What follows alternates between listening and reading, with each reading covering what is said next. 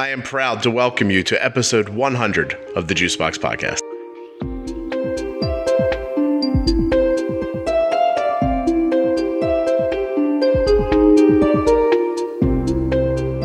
This episode is Bold with Insulin Revisited. I'm going to go back and listen to episode 11 from the podcast, and while I'm listening to it, I'm going to talk over top of it. It should either be amazing or really irritating. We'll find out soon. My concept here is this. When I reach out to you guys and I ask what episodes have been the most valuable to you in a day-to-day diabetes way, not so much hearing people's stories, but like real nuts and bolts stuff, you guys always kind of come back with the same handful of episodes to say, these are the ones that, I love all the episodes, you say. Thank you, by the way. But these are the ones where I really started thinking, I want to listen to this podcast, or hey, I think I can make a change. And so I'm going to go back, joking aside about the talking over myself, and I'm going to listen to episode 11, because if I'm being honest with you, I don't remember what I said in episode 11. But you guys seem to love Bold with Insulin so much that I'm going to go back, I'm going to listen to it, and when I have something to say, I'm going to stop, and I'm going to say it. And I'll stop the other audio track, and we'll talk about it a little bit. Basically, it's sort of I don't know what to call it, really. A commentary track. You ever see that in a movie where like a director sits down and watches his movie and goes, when I said that originally, I didn't even know what I was doing. But now in hindsight, I'm going to do something like that. And I think it's going to be valuable. I think it's going to be amazing. And I think it's a great way to start off the next 100 episodes of the Juicebox Podcast, because we have so many episodes at this point. New people are coming on every day. It's probably unreasonable to think they're going to go back to episode 11. They can, and some of you do. Some of you are fantastic. You go back and you just power listen through the whole show, which is amazing. But my goal here is twofold. I want new listeners that come on to have the same experience that you had. Guys who've been around for a while. Guys. Hey, you guys and girls who've been around for a while. You fellas have been listening to the podcast for some time. People who've been around with the podcast since the beginning, you know why you're here now. But when new listeners come in, I want them to get that same feeling, and I want them to have the information that you have that you tell me is so valuable. So that's the one thing. And the other thing is this. I tell you all the time that the process of me making the podcast is teaching me things. And so I want to go back and hear, what did Scott think a year and a half ago? And how much differently do I think about it now? Or is this the real staple of my type 1 diabetes management theory? Like, is this just something that's concrete? It has not changed. We're going to find out together. Hopefully this is going to be one to remember. And you know what? While we're talking here, before it all starts out, let's remember two other things. I might sound stupid. I've probably gotten better at this in 100 episodes. And we are sponsored today by Dexcom and Omnipod. And I want to thank them greatly for continuing to support the podcast. All right, here we go. Episode 100 of the Juicebox Podcast. A brief disclaimer. Bold with Insulin. The medical information on this podcast and on ardensday.com is provided as an information resource only and is not to be used or relied on for any diagnostic or treatment purposes. This information is not intended to be patient education and should not be used as a substitute for professional diagnosis and treatment. Wow, I quickly boiled that down to nothing you hear on the Juicebox Podcast should be considered advice, medical or otherwise. You can find the full version of this disclaimer by going to ardensday.com or juiceboxpodcast.com. Oh my God, I am not going to shut up. I'm just scrolling to the bottom. Oh, scroll to the bottom. For those of you who have been listening to the podcast since it started, welcome back. And if you are a new listener, thank you for joining us. Let me introduce myself real quickly. My name is Scott Benner. I am the father of a little girl named Arden who has type 1 diabetes. Arden was diagnosed when she was 2 years old and is just about ready to turn 11. I write the diabetes parenting blog called Arden's Day, which you can find at ardensday.com. Also on Facebook, Twitter, Instagram. Oh my God, Scott, stop plugging and get to the podcast. Pinterest. If it's social media and it's Arden's Day, I think it's probably me. Okay. Welcome to episode 11 of the Juicebox Podcast. I appreciate you coming by. Today we are going to talk about insulin. So there's not going to be any guests on this episode, although you may hear Basil snoring in the background. Basil is Arden's little 8-month-old puppy, who she named after her basal rate. And he is sound asleep and snoring away. If you hear him, I apologize. Ironically, basal snoring is one of the things people write in the most about. They're like, I love hearing basal snore. I don't like it. It's hard. It's distracting for me. Okay. So I want to talk about insulin because it's the main component to a lower A1C and lower blood sugars in general. And I'm going to speak just from my personal experience. Again, nothing here is advice. And you certainly should talk to your doctor before trying anything that you may hear here. Hear. I hate when I say hear. That you may hear on the podcast. Okay. So let's go back to Arden being diagnosed. She's 2 years old. We're in the hospital. It's, of course, incredibly stressful and frightening and not something you were expecting. It certainly wasn't something we were expecting. And it's bad news, good news, bad news, good news, back and forth all day long, right? Here's the bad news. Your child's just been diagnosed with an incurable autoimmune disease. Their pancreas doesn't work anymore. It's no longer making insulin. But hey, here's the good news. There's man-made insulin, so unlike prior to the finding of insulin, your child's not just going to die in a couple of days. You're going to be able to manage diabetes with insulin. Well, yay, that's fantastic. Small pause from the doctor. Insulin, however, is very dangerous, and if you use too much of it, it could cause dizziness, seizure, and even death. Well, what? Okay, great. So let me get it straight. Disease, incurable, pancreas doesn't make insulin, but don't worry, here's some insulin, but be really careful because the insulin could kill you. Okay, I'm clear. Everything's good. Let's go home now. I've got it. That's pretty much how I felt, right? You know, I'm sure a lot of you felt the same way as well. Here's this great medication. It's clearly a lifesaver, but used incorrectly, it's dangerous. This is interesting for me because I can see how these conversations lead me to have ideas for new ones. For instance, episode 29 is called Fear of Insulin and the High BGs that it causes us to accept. And episode 62 is called Unfounded Diabetes Fear. My desire to sort of not use the word fear, I think, is where the idea of bold with insulin came from. It's sort of the positive opposite of it. I used to tell people, like, you can't be afraid of insulin. But the word fear just had such a negative connotation, I just switched it up when I named the episode. But that's okay. They'll tell me what to do. There's probably instructions, right? Except that, you know, the instructions they give you are very general and don't work day to day, let alone person to person. It's their guidelines to get you started. It doesn't take you long to figure out that living with type 1 diabetes is probably just as much about kind of the vibe of it as it is about the science. It's probably, I mean, honestly, it's probably 3 times as much, you know, the vibe is such a huge part of how I manage Arden's type 1, just my feeling about, like, I think her blood sugar is going to go high here. I think it's going to go low. You know, yesterday in a similar situation, this happened. I was trying to calculate, you know, what kind, not just how many carbs, but what kind of carbs. How long are they going to stay in her system? You know, how much exercise did she get? Is that going to affect it? It's a little bit more about the magic than it is about the science and the numbers. But when you first are diagnosed, here's the numbers. If this happens, do this.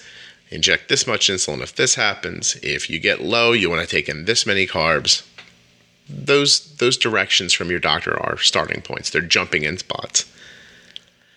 I think the problem is that, and very rightfully so, you're told to err a little on the side of caution with the blood sugar, right? Stay a little higher so you don't experience a seizure or a low blood sugar incident.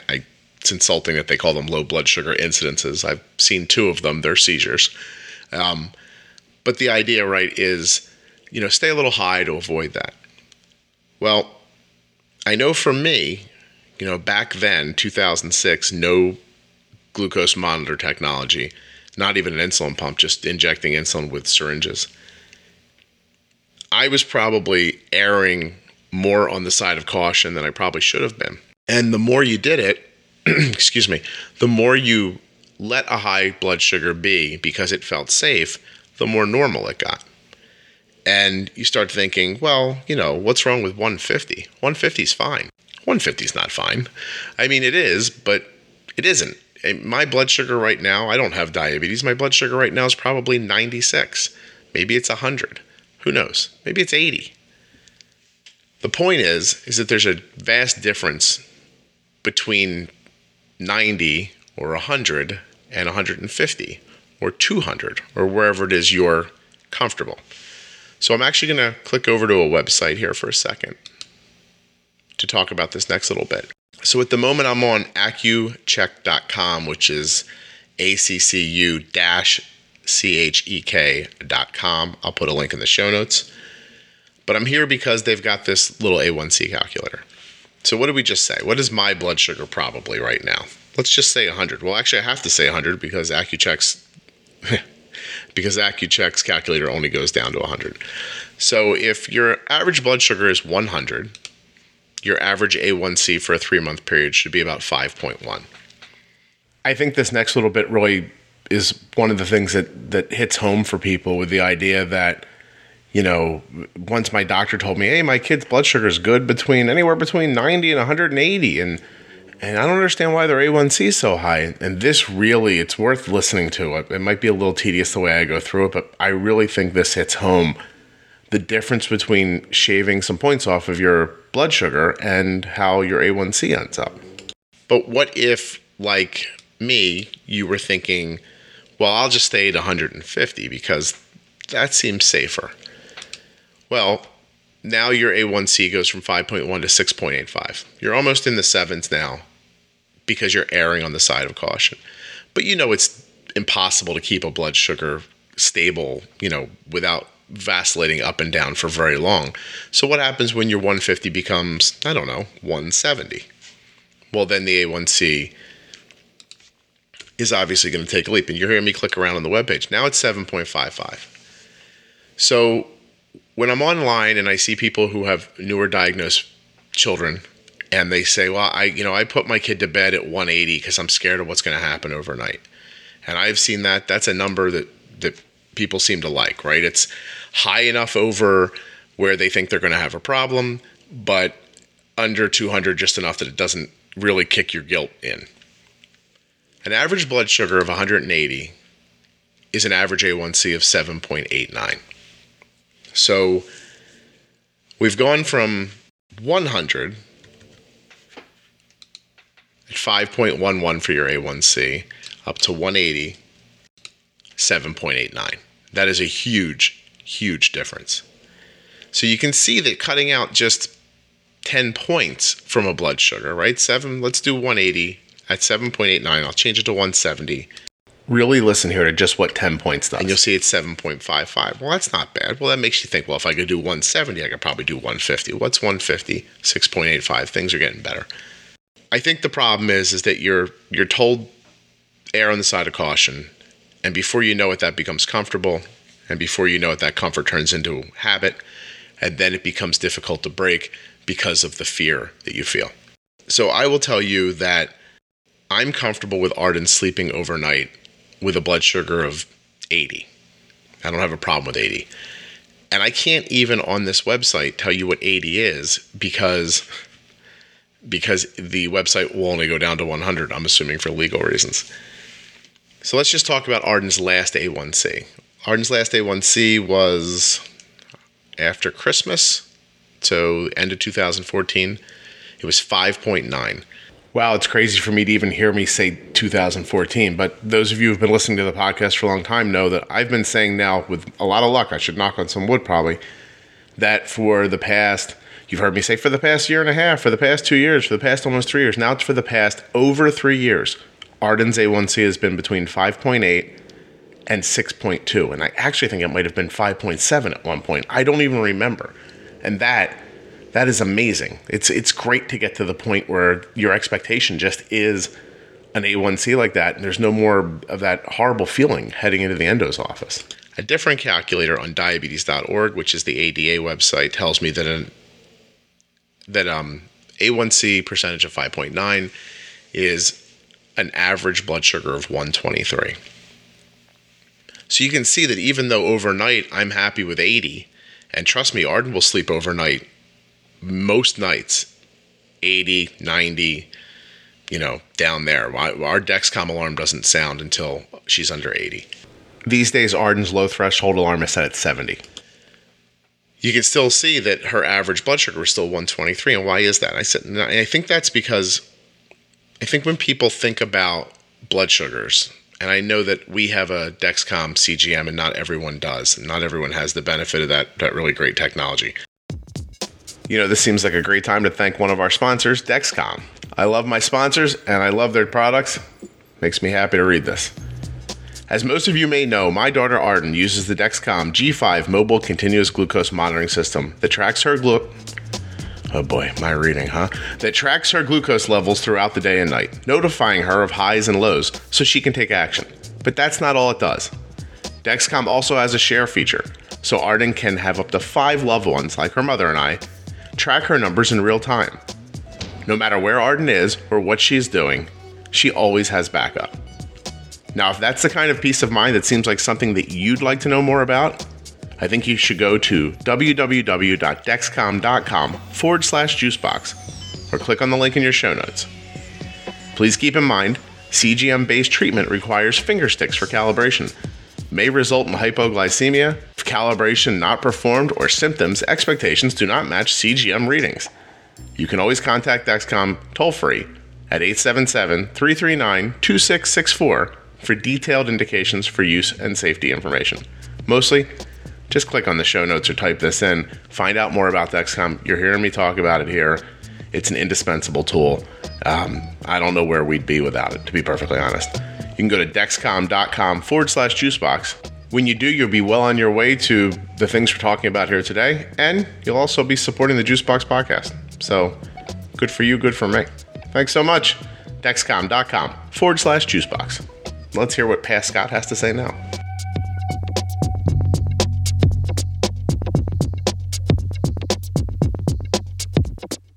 But when you think about blood sugars, you think about this rolling graph line, and if you have a great A1C, I think people imagine that your graph must be very steady and very low constantly. And I just want to tell you that that's not the case. Arden's graph is not steady, not nearly as steady as I'd like it to be, and it's not always low.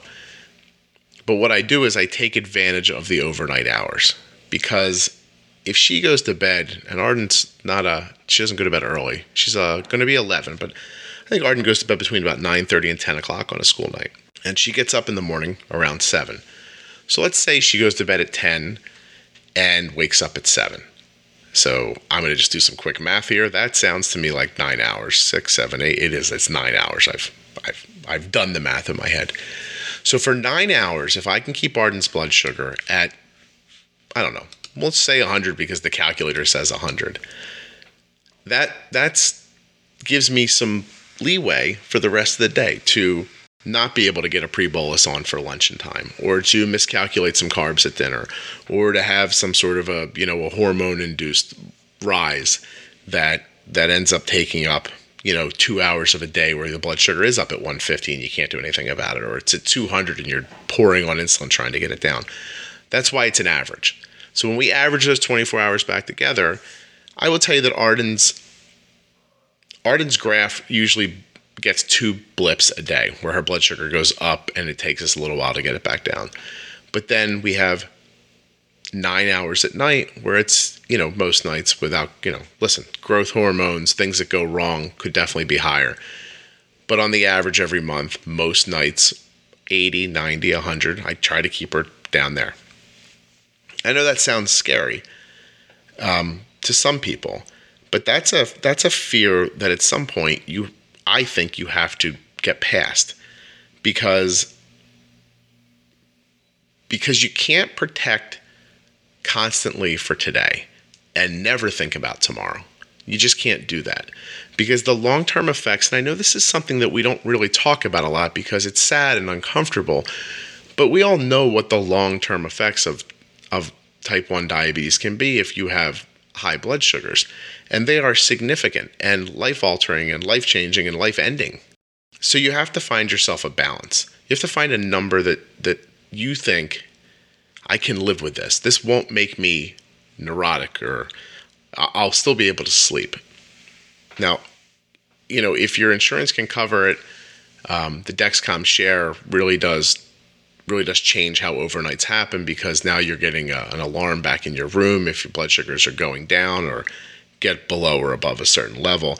I was talking about Dexcom way before Dexcom was cool and way before they were a sponsor. It is a game changer. I'm not going to pretend otherwise.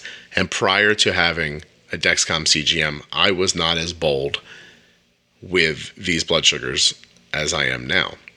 And you do have to be aggressive, but cautious. You have to be respectful without being afraid. And the technology helps a lot. It's a good example of being aggressive. I'll just use today at lunchtime. Arden's blood sugar, 101 diagonal down, a half an hour before we're going to pre-bolus for lunch.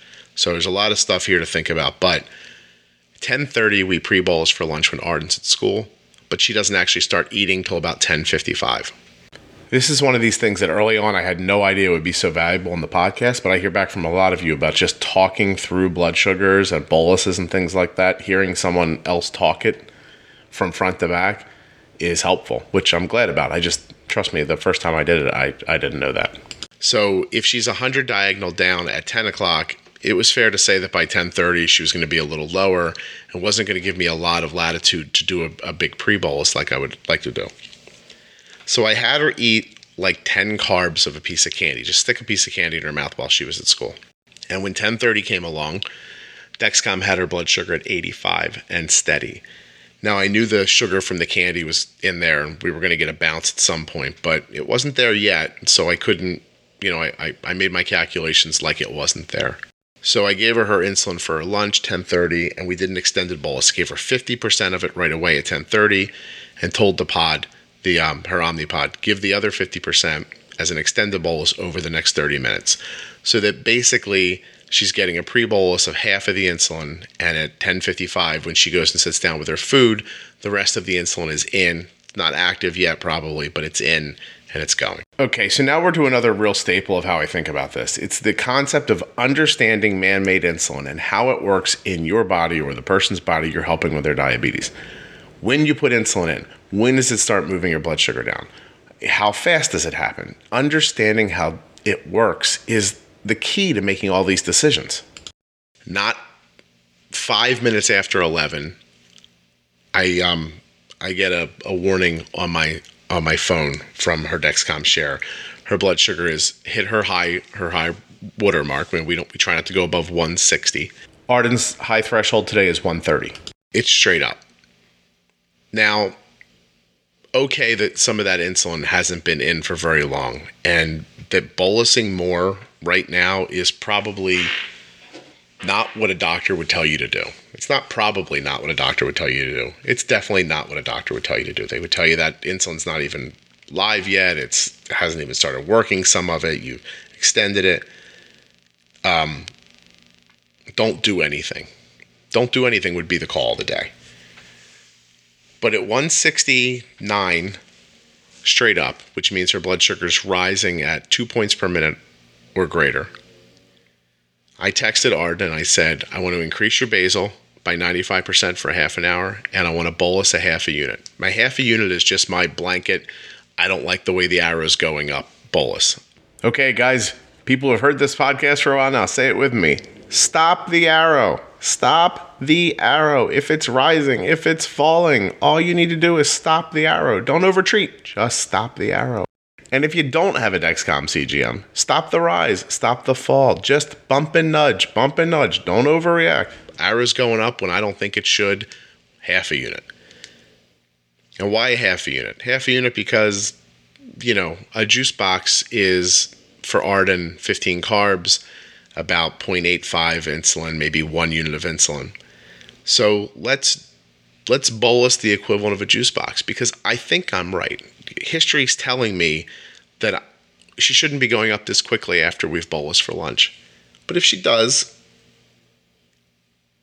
if it is for, just a blip and it's going to come back down, then we'll cover it with a juice box. So I don't want to give so much insulin that a juice box wouldn't fix things if her blood sugar went down quickly. But I want to give enough to stop that arrow. I want to stop that up arrow. I am aggressive about stopping up arrows. And, in the oh, what's this? Arden's got gym soon. We'll be texting in a second if you hear that in the background. But her blood sugar is now, it's an hour and a half, 2 hours since that pre-bolus, and her blood sugar is 150.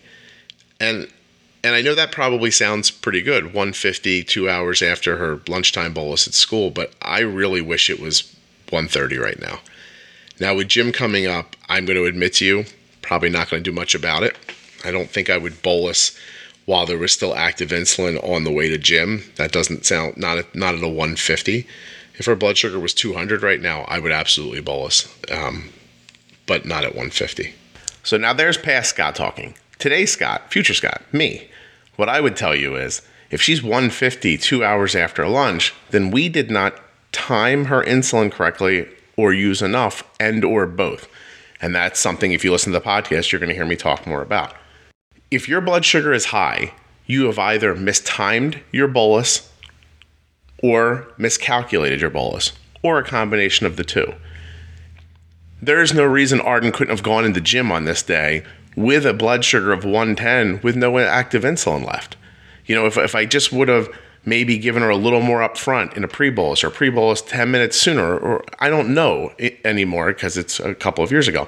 But there's a way to balance the timing and the amount of the insulin where her blood sugar would never have gotten to 150. And I can accomplish that now a lot better than I could back then. Does that sound aggressive to you? Does it sound scary? It did to me at one point. And I'm sure it does to you now. Again, the technology helps. Having a CGM will make it easier for you because you'll see a fall before it happens with any luck. And it's not as scary. So the doctor tells you to err on the side of caution. It's good advice. But then it becomes comfortable and you probably live inside of those higher blood sugars much longer than you could. You know you have to change. You know you need to be more aggressive. You know the A1C is up because you're not using enough insulin or because you're erring on the side of caution too much. But you have to find... I think there's a big difference between when you're ready to make that decision and when you're comfortable making that decision. This is amazing. I quite literally hear myself learning while I'm doing the podcast. That's why the future episodes, I sound more aggressive and more comfortable. This is stunning. This podcast is a gift for me. If you've ever felt like this podcast has helped you, just know that by the process of me putting it together, I'm being helped just as much, maybe more than you are. To be fair, the balance may be unfair. I might be getting more out of this than you are. This is how I'm finding my way through my path, by talking about it with you. And I don't know that you're ever going to be comfortable making the decision. Ready is when in your mind you say to yourself, I understand that my child's blood sugars are higher because I'm not using enough insulin. I understand that the A1Cs are higher than I want them to be because I'm not using enough insulin. This is so early on in the podcast. It's before I realized that as many people, adults with diabetes, would listen to this as parents of children. I don't think you're going to be comfortable using more, but I think I can give you a couple of tricks to, get yourself there, because the comfort comes later. Obviously, after you do it a number of times and nothing goes wrong, you become more comfortable, you be a little more bold, and you push and you push and you push. An overnight blood sugar of 80, I want to be really clear, would have scared the crap out of me before a CGM. I never would have done that. But having the ability to see a blood sugar falling or rising is a game changer. So once you're ready, once you understand that you need to be doing this, do it incrementally. Whatever that means. If you're seeing that a dinner time bolus is a certain number, just randomly put a number on it. Let's say you're using 4 units of insulin at dinner, 5, 6, doesn't matter, whatever it is. And you're seeing high blood sugars 2 hours later, an hour and a half later, well, just use another half a unit and something like that and see what that does. Just try it. Keep an eye on it. If you don't have a CGM, test, but give it a shot. Because I bet what you would find is that after a couple of dinner times, maybe that half a unit was good. Maybe it was what we needed. So that thought has morphed now into this idea. If I bolus 5 units at a meal and an hour later it takes another unit for me to bring my blood sugar down, then I needed 6 units at my meal. Maybe I'll try a little more. Maybe you're on a pump and you can go very incrementally, 0.5 at a time. And the next day you try 0.6 over and you get a slightly better result again. And just keep trying it. Show yourself that it's not the end of the world. Show yourself it's not going to cause some great problem. It's not like your blood sugars are at 90 and you're trying to get them to 85. Those are tight tolerances. I'm talking about people who are happy to see a blood sugar of 200 2 hours after lunch, 2 hours after, a meal. People who are looking at a 180 overnight and going, hey, it was steady at 180. That's great. Well, what's the difference between steady at 180 and steady at 130? Go for steady at 130. Right? What are you going to do? I mean, what are you afraid? You're afraid it's going to fall and you're not going to have time to figure it out. But, I mean, everyone's different. But I don't think Arden starts to feel dizzy until she's under 70. So even if you went from 130 to 80, in Arden's situation, if she goes from 130 to 80 overnight, I'm still in a good space for her. And that's 50 points. 50 points. And we did it before, and let's do it again. 6.85 is your average A1C if your blood sugar is 150. If it's 100, it's 5.1. Now, some quick math for me, that's a 1.7 difference in A1C between 150 and 100. So 1.7 for 50 points, which means that if you can be comfortable at 130 instead of 180, that's how far your A1C is going to go down, 1.7. So think about that right now. If your child's A1C is 8, would you be much happier if it was 6.7? What if it was 9? Would you be more happy if it was 7.7? 50 points will do that. Hey, let's take a moment to thank our other sponsor, Omnipod. Now, Omnipod, as you may know, is the world's best and only tubeless insulin pump. So you are pumping insulin without all the tubing. It's not all snaking around in your clothes or getting caught on door handles. Omnipod's not like that. It might be hard for you to picture because in your mind, when you think of an insulin pump, you might think of this thing that you clip on your belt and then this tube goes off to this infusion set. Omnipod is nothing like that, baby. It is the futuristic of futuristic. But I think that this ad for Omnipod is best served by me saying this today. We're going to start talking about the idea of moving a 150 blood sugar to a 130, a 130 to a 90. That is bumping and nudging. It's another thing. At the end of this episode, I'm going to kind of encapsulate all of my sort of staples and ideas. But it's difficult to make a decision to move a 120 blood sugar to 90 if you have to inject. If I need to pull out a pen and stick myself, or if I need to get out a needle and draw up insulin to try to move you from a 120 to a 90, you might say, yeah, it's not worth the time. Or maybe it's inconvenient because I'm at school or on the bus. But if you can just pull out this wireless handheld controller and push a couple of buttons and all of a sudden you're delivering enough insulin to move your 120 to 90, you are now bumping and you are nudging your blood sugars around. You are stopping small rises, you're stopping little drops with temp basals, and you're moving a blood sugar 10, 20, 30, 40 points to achieve this A1C that you're looking for while keeping your standard deviation where you want it, because you're not bouncing all over the place. You're bumping and you're nudging.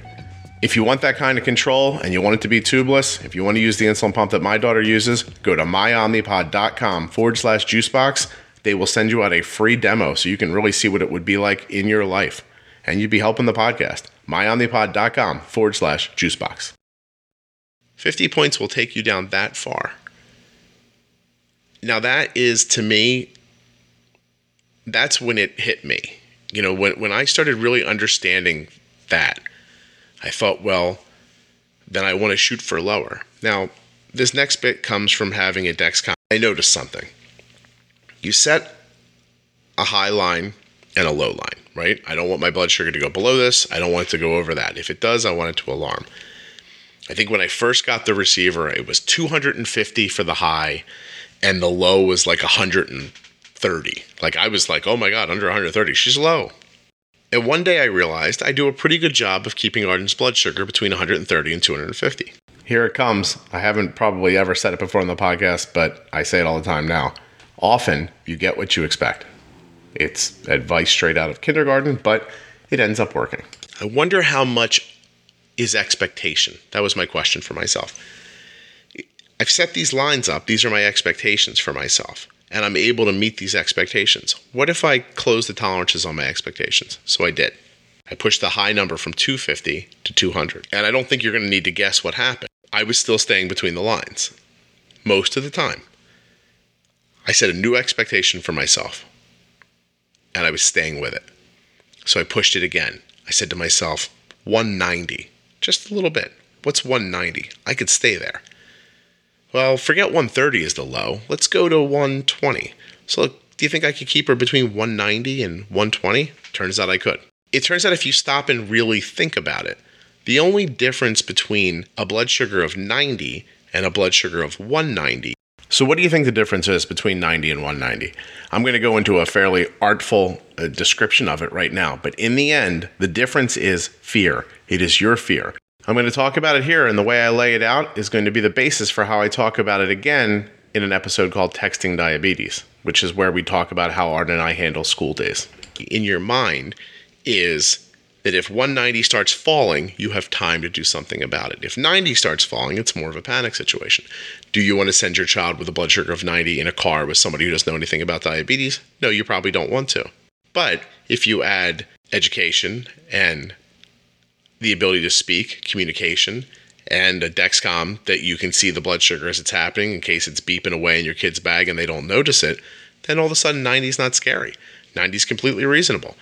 Oh, it's 90, diagonal down, I'll text the parent. Hey, you know what? Her blood sugar's falling. Can you have her drink half of a juice box? Can you have her take a glucose tablet? Can you do this? Whatever your adjustment's going to be, it's going to be. So think about what I said there because it's a leap. The only difference between a blood sugar of 190 and 90 in your mind is padding. It's time. It's the ability to react without a low. But after years go by, you won't need that much time to react anymore. If you're newly diagnosed, I completely, 100% in my heart understand that a 90 blood sugar could be scary for you and that you might need that time to make better decisions. But trust me, as time goes on, you'll get better and better at this. It's not going to get easier, but you'll get better and better at it. You won't need as much time. It won't seem like a panic situation when a 90's going down. I don't feel like that anymore. I cannot remember the last time I panicked about a low blood sugar, even a falling blood sugar, because I've got so much information, right? So much time in the simulator that I know what to do to make it stop. I take the information I have from what we've been doing that day, what food we've used, how much insulin we've got going, and I look at historically what it takes to stop a 90 diagonal down, what it takes to stop a 70 2 arrows down, and I just make that decision, almost without having to think about it. And I get if you're not in that spot, you need to be a little higher. But if you just continue to close the tolerances on what you're willing to accept as a blood sugar, then I believe, at least in my experience, if you can hit inside of those lines, then just squeeze the lines a little bit. And I bet you'll keep hitting. I believe you will. Okay, now if you're not at that place yet, I get that. But that's my goal. That's the goal of this podcast, is to get you from where you are to where I am as fast as possible and as safely as possible. But without all the heart wrench and the gut wrenching horrible days and all that stuff. And so I'm going to give you an idea of something that's been going on while I'm editing this episode together. Arden contacted me at 11:26 a.m. to tell me it was time to pre-bolus for her lunch. But her insulin needs were not exactly matching up with her blood sugar. Her blood sugar was 86. Now, Arden's blood sugar has been between about 90 and 100 and about 90 and 110 for the last 3 hours while she's at school. And we still need to pre-bolus. We need to get insulin happening, right? I know that my daughter cannot start eating without insulin that is working in her system. But an 86 blood sugar is tough to pre-bolus. So what I did was I gave her the entire amount of her insulin in an extended bolus with 0% up front today. So that means that the 9 units I gave her for her lunch started going in the minute she pushed the button and finishes in 30 minutes. So that there is some active insulin happening when she sits down 10 or 15 minutes after we push these buttons and starts to eat.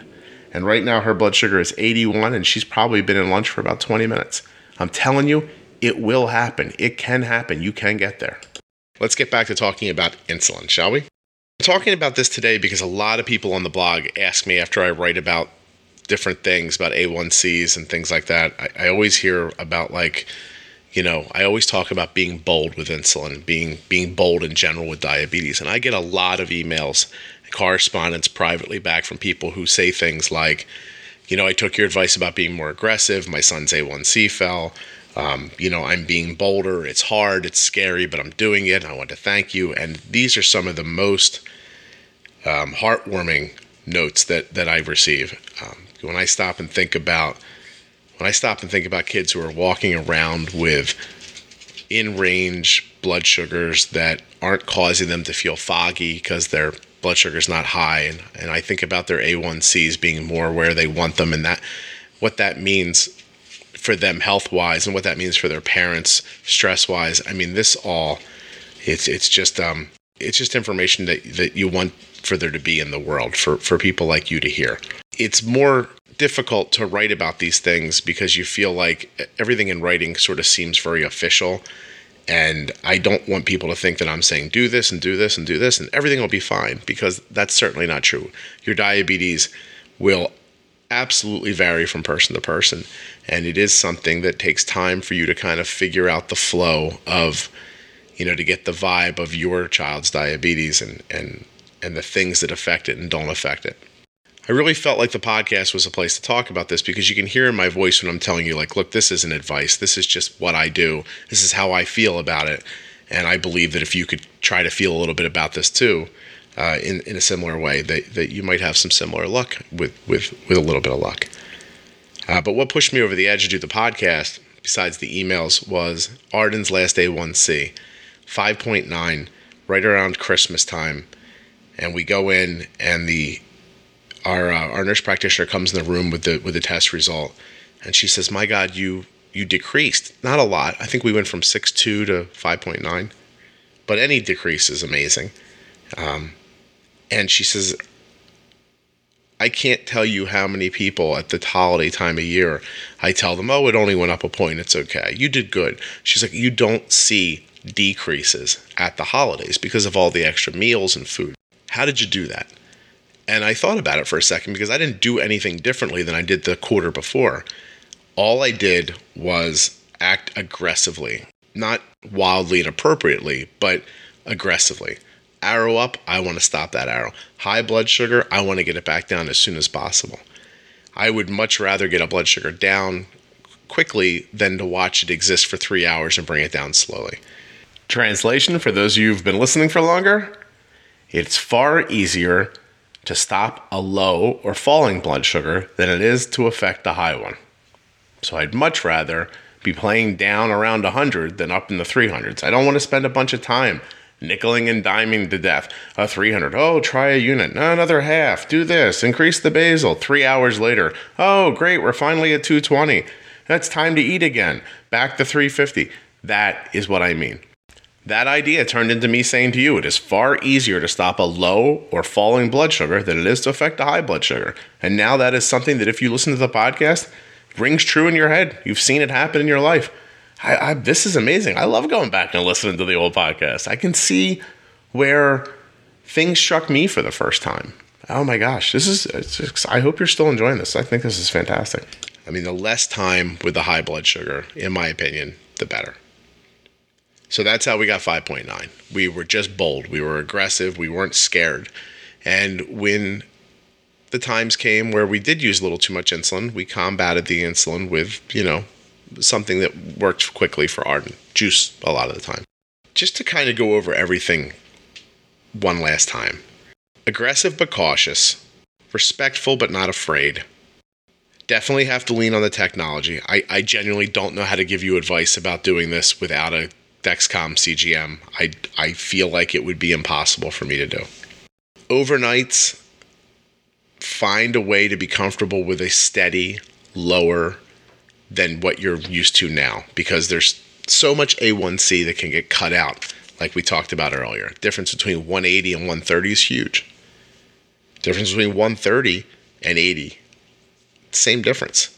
Stop and think about that for a minute. At some point, Arden's blood sugar overnight was 180, and now I'm comfortable with it at 80.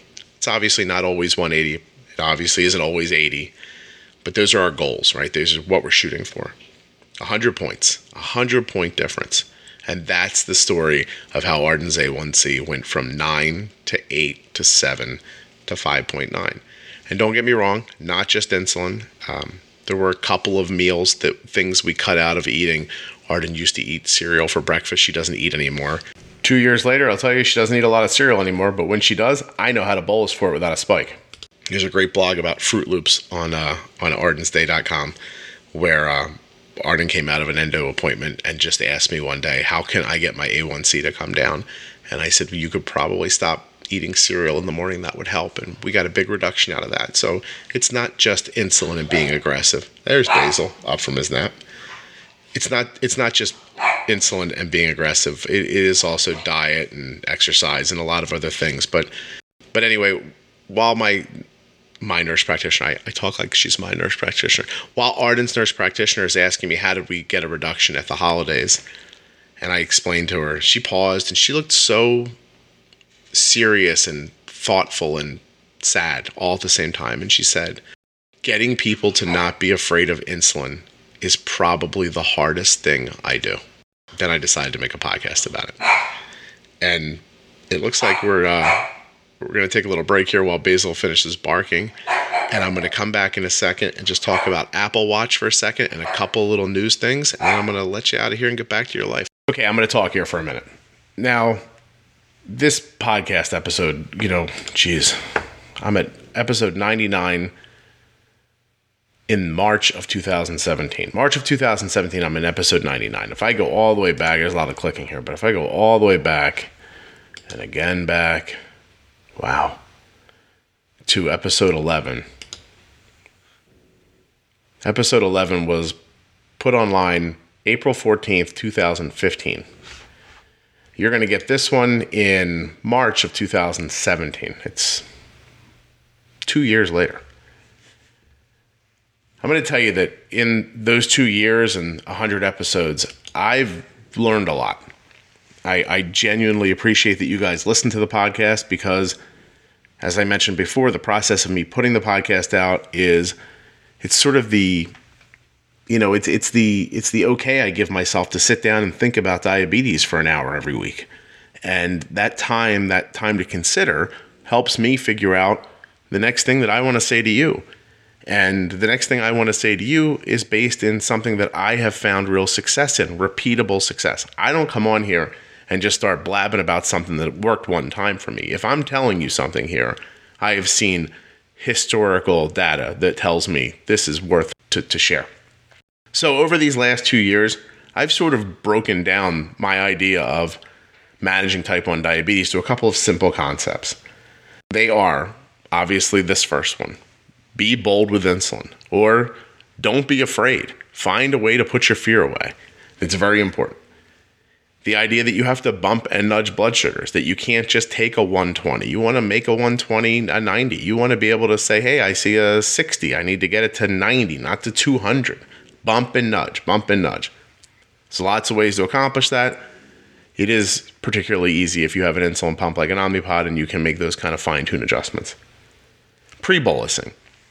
Absolute game changer. If you are not pre-bolusing meals, it is going to be, I'm going to come out and say, almost impossible to get your A1C to come down, to get your spikes to go away. These after meal spikes, they're not going to go away without pre-bolusing. And pre-bolusing is, at its core, the act of understanding how man-made insulin works in your body.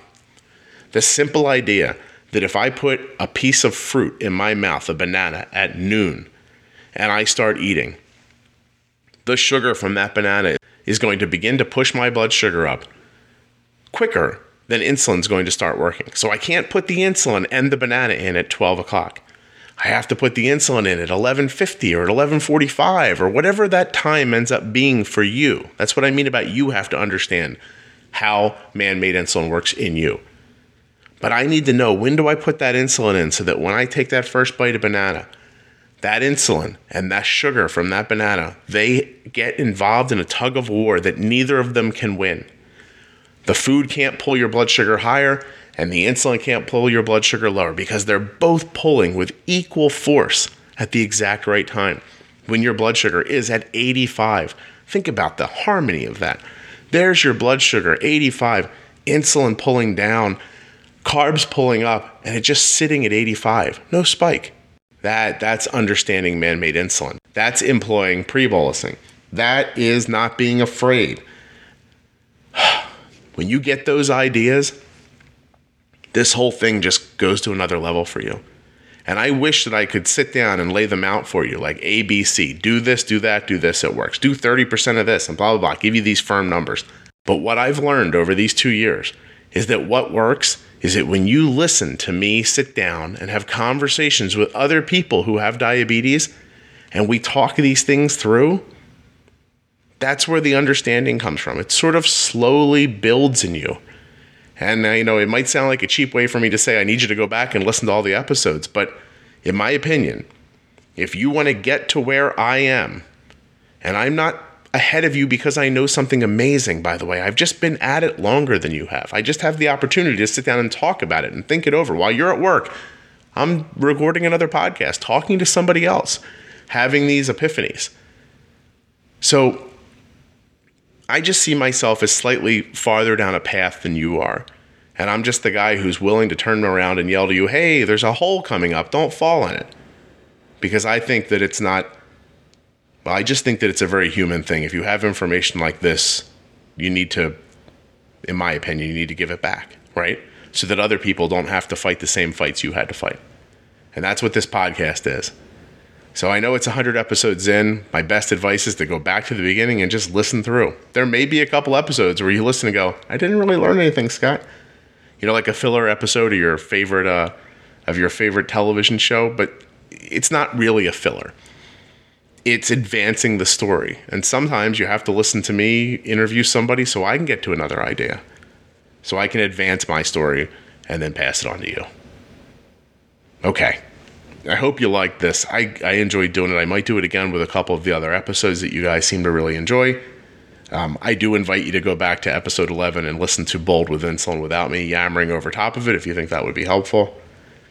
In the end, though, please, I could ask you to leave a review on iTunes, and that does help the podcast get found by other people. But I really think that our community is such that the best thing I can say to you is if this podcast is helping you, please share it with other people who you think it might help.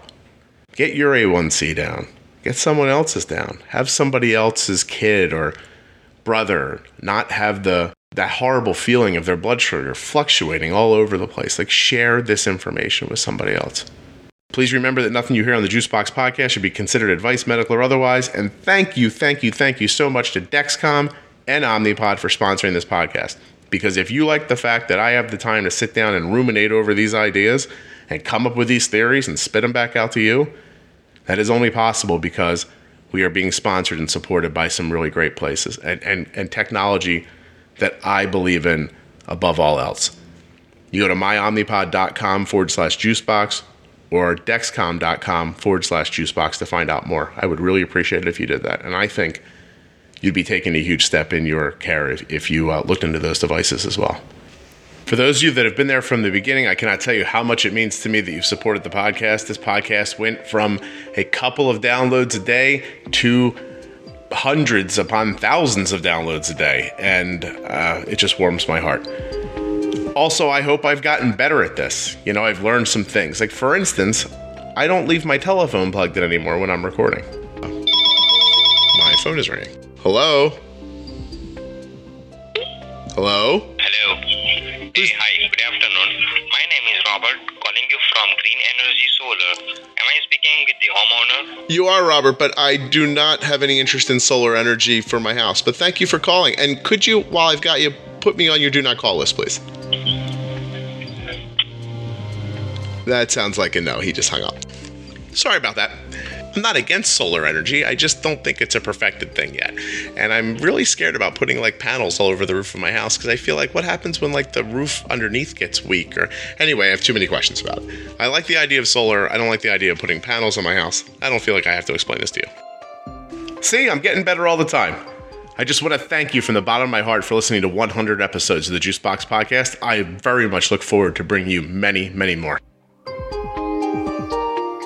Listen, I want you to be on the Juicebox podcast. I want you to come on and be a guest. I want you to share your story. I want you to tell your problems, tell your heartaches, ask your questions. That's how other people learn. That's how I learn. That's how the podcast continues to help people live their lives with type 1 diabetes. Not just live them, but live them well. We need to hear the stories so that we can hear ourselves in those stories. And everybody always says, every email I get starts, Scott, I want to be on the podcast, but I don't think my story is valuable enough. I'm telling you that everyone thinks that. And so far, everyone who said that in an email has been 100% wrong. Everyone's story has been amazingly valuable to me and to you. Be part of it. Contact me. You can contact me at ardensday.com. Scroll down to the contacts, juiceboxpodcast.com. Throw me an email. There's links in the show notes. I'm not going to lie, you're going to think your voice sounds strange for a couple of minutes, but then you'll get used to it, and everything will be fine. It always is.